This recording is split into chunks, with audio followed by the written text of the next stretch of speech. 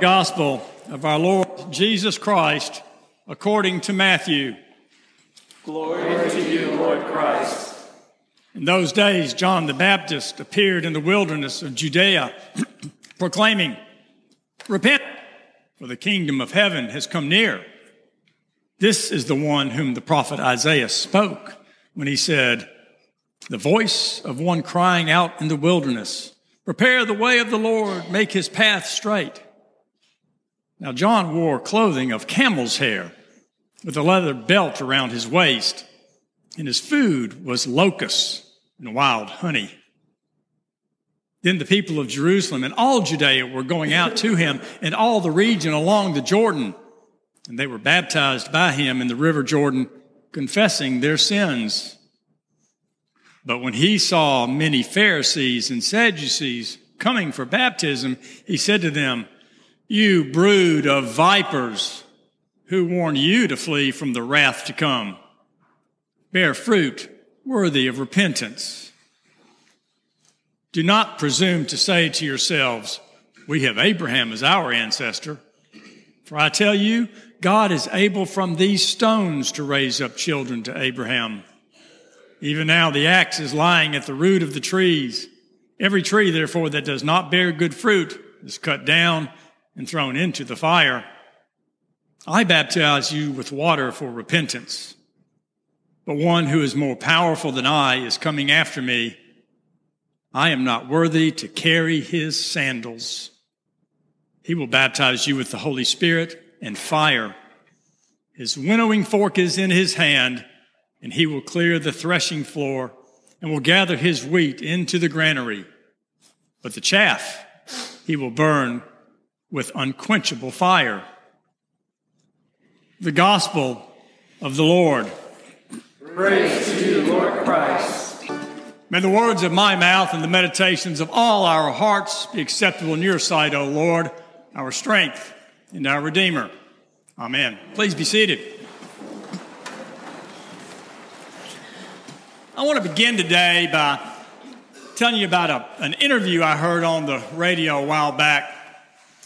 The person being interviewed was an expert in psychology, and she was talking about research she had done on the topic of envy. Envy. Now, it seems to me that envy is a subject about which there is near, if not completely, universal agreement, in the sense that it seems like everybody agrees that serious, deep, dark, if you will, envy is not good. It's bad. It's even sinful. Now, I distinguish this from more trivial envy that we openly embrace and even joke about. And I can give you an example. I'll make something up. Let's pretend, for example, that I am envious of, let's say a man with a full head of hair. Okay, I didn't make that up. But that's the point, isn't it? I mean, it's trivial and we're willing to joke about it. But what about those deeper, those more serious, those dark envies? This expert said that as much as we'd like to think otherwise, this deep, dark envy is ubiquitous. We all have it. There's no way we can avoid engaging in this envy. It's part of the human condition. But she goes on to say that if this envy lingers with us, if it stays with us, it begins to smolder. And over time, it can and it will cause serious damage, emotional damage, she said, psychiatric damage, and I would add spiritual damage. And she said, here's the secret. You can't avoid it, but there is a way to avoid this damage. You can't avoid envy, but you can avoid the damage. She says it's really pretty simple. Confront your envy. Own up to the fact that you have this deep envy, whatever it is. And then, if you can, speak to a friend or a close family member about it. She said that what happens here is this envy or admitting to the envy is more or less a cathartic event. And it dissipates. Just the mention of it and the admission that we have it frees us from it. And we're free to go about our lives. Simple, right? So why don't more of us do it? Well, I gave some thought to it. And it seems to me that we don't want to do this because it strikes me anyway, that actually confronting my envies, these dark envies, well, that's going to be discomforting. And so instead, whenever I bump up against one of these envies, what do? I think I do what most of us do. I just try to put it behind me, get past it as fast as possible. And of course, when that happens, it simply lingers and it begins to smolder. Now, all of this came to mind as I was reading today's gospel lesson, this idea of discomfort when we confront something. Because let's face it, I don't know about you, but I'll bet you're like me, that for years and years and years when I would read this lesson from John the Baptist, well, I felt discomforted. You know, this is the second Sunday in Advent, so we're going to be visited by our pal John, and we're going to hear about things like chaff and unquenchable fire and winnowing fork and repent. And forever that made me feel uncomfortable. But there's some good news here. You see, the good news is that much as confronting our envy, far from being discomforting, is freeing, if we confront head on this passage from John, we'll find that our discomfort dissipates, and what we find instead is something that is enlightening, something that is freeing. But to get there, we do have to confront it. We got to recognize that forever, it seems like most of the time we heard the interpretation of this passage as, well, here's what John's doing, okay? Here's what John's saying. He's saying, Jesus is coming and he's going to separate everybody. And over here are the ones he's going to say, you're going to travel to heaven. And over here are the ones that he says, you're going to the not such a good place. Once we do the work of confronting this passage, we'll see that interpretation couldn't be further from the truth. To get there, we need to look at two aspects of this passage. The first is an issue of translation, and the second is the analogy that John uses at the end of what he says. So let's talk about the translation first. It has to do with the word that is translated in our version of the Bible as repent or repentance. Now, over centuries, this term, this word, repentance, has had a bunch of baggage latch onto it. And let's face it, when we hear the word repent, it conjures up this picture of somebody who's just laden down with years and years of sin, of things to apologize for, things to be sorry for, and begging for forgiveness as he confesses. Well, don't get me wrong. Confession and forgiveness, that's certainly a part of our Christian faith. But in fact, the Greek word that I think is unfortunately translated as repent, well, it has a much deeper, a much richer meaning. The Greek word is metanoia. And metanoia is really translated not as a single word, but more accurately as a term, as an idea. It can be translated as a change of heart. An even better translation, however, is a reorientation away from a focus on self and our wants, our desires, and the concerns of the world, a reorientation to and toward God. And every time you see the word repent, by the way, in any of the Gospels, the evangelist is using that word metanoia. And so if we think metanoia when we see repent, it suddenly gives a whole different tone to what we're reading, doesn't it? And there's more besides.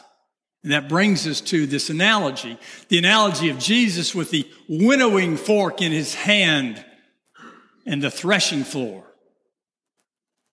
But to understand this, we have to understand the agrarian society of the first century. I kind of wish we were in the parish hall because at the 9:15 service, I was able to put up some pictures of the winnowing fork and things like that.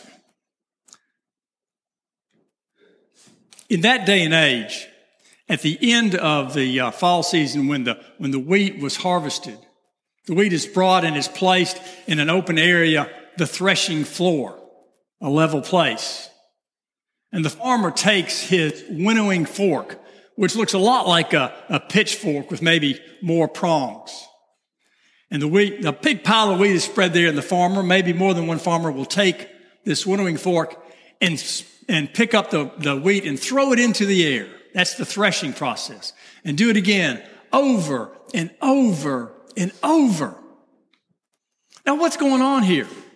Well, understand this, that as the wheat is plucked and it's put on the threshing floor, every grain of wheat, that's the key word, folks, every grain of wheat is surrounded by chaff. Chaff is a thin, membranous cover. And this chaff is of no value whatsoever. Truth be told, it's of less than no value. It's harmful because while this chaff, this covering is on the wheat, you can't do anything with the wheat. You can't make bread out of it. You can't make anything else out of it. So as long as the useless chaff is on it, the wheat itself is useless. But it's very thin and it's very light. And as the farmer takes the winnowing fork and throws the wheat in the air over and over, it breaks this chaff, and then it separates from the wheat itself, the inner stalk, and this very thin, light chaff is blown to the side by any breeze at all. So ultimately, what falls to the floor of the threshing place, the threshing hall, is just the inner stalk of the wheat, the grain itself, grain that is now good and pure and useful. Suddenly, this formerly useless grain of wheat can now be used to make bread, can be used for sustenance. Do you see what John is getting at here? He's not saying Jesus is coming to separate bad wheat from good wheat. John is saying that every one of us carries our own chaff. We carry those things, maybe envy is one of them, about which we're not proud, that we need to discard. And John is saying this guy, Jesus, is coming to help us rid ourselves of our chaff so that we can become pure and good and holy and able to stand in the presence of God. Suddenly, isn't this just a lovely analogy, a lovely picture of metanoia? And when we look at it in these terms, we see that John's not talking in a fashion that's angry. John is ecstatic. John is excited to share this good news of hope.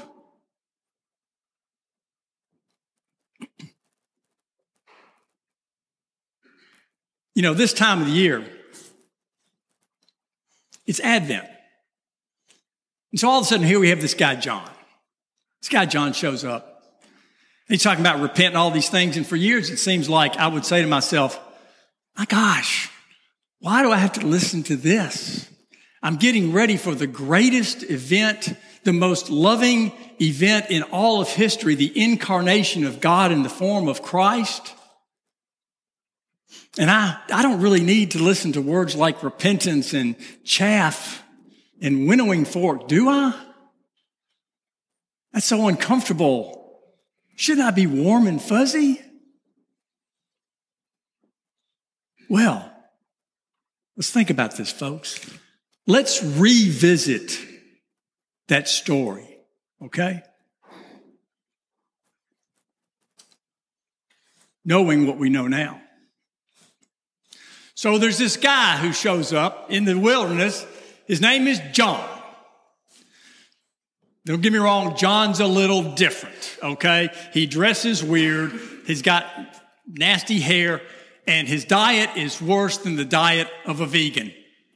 He eats locust and wild honey, folks. He does. And he's out there preaching, but people are coming from everywhere to listen to this crazy-looking, poor-dressing, weird-eating guy. And they're being baptized by him. Why is this happening? Because here's what he's saying. He says, metanoia. Metanoia. We all need to reorient ourselves away from our inward desires and wants. Reorient ourselves to God. To the God that created us. To the God that loves us. And friends, there's something even better than that. God is sending someone to help us with this metanoia. God is sending this Messiah. And this Messiah, he's going to be, y'all all know what I'm talking about. He's going to be like a farmer who throws grain in the air, bone chaff, to get rid of that part of us that we know is not good. This Messiah is coming to help us reorient ourselves to our God.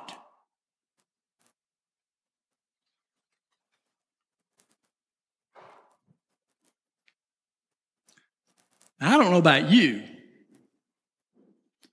but when I hear that makes me feel a little warm and fuzzy.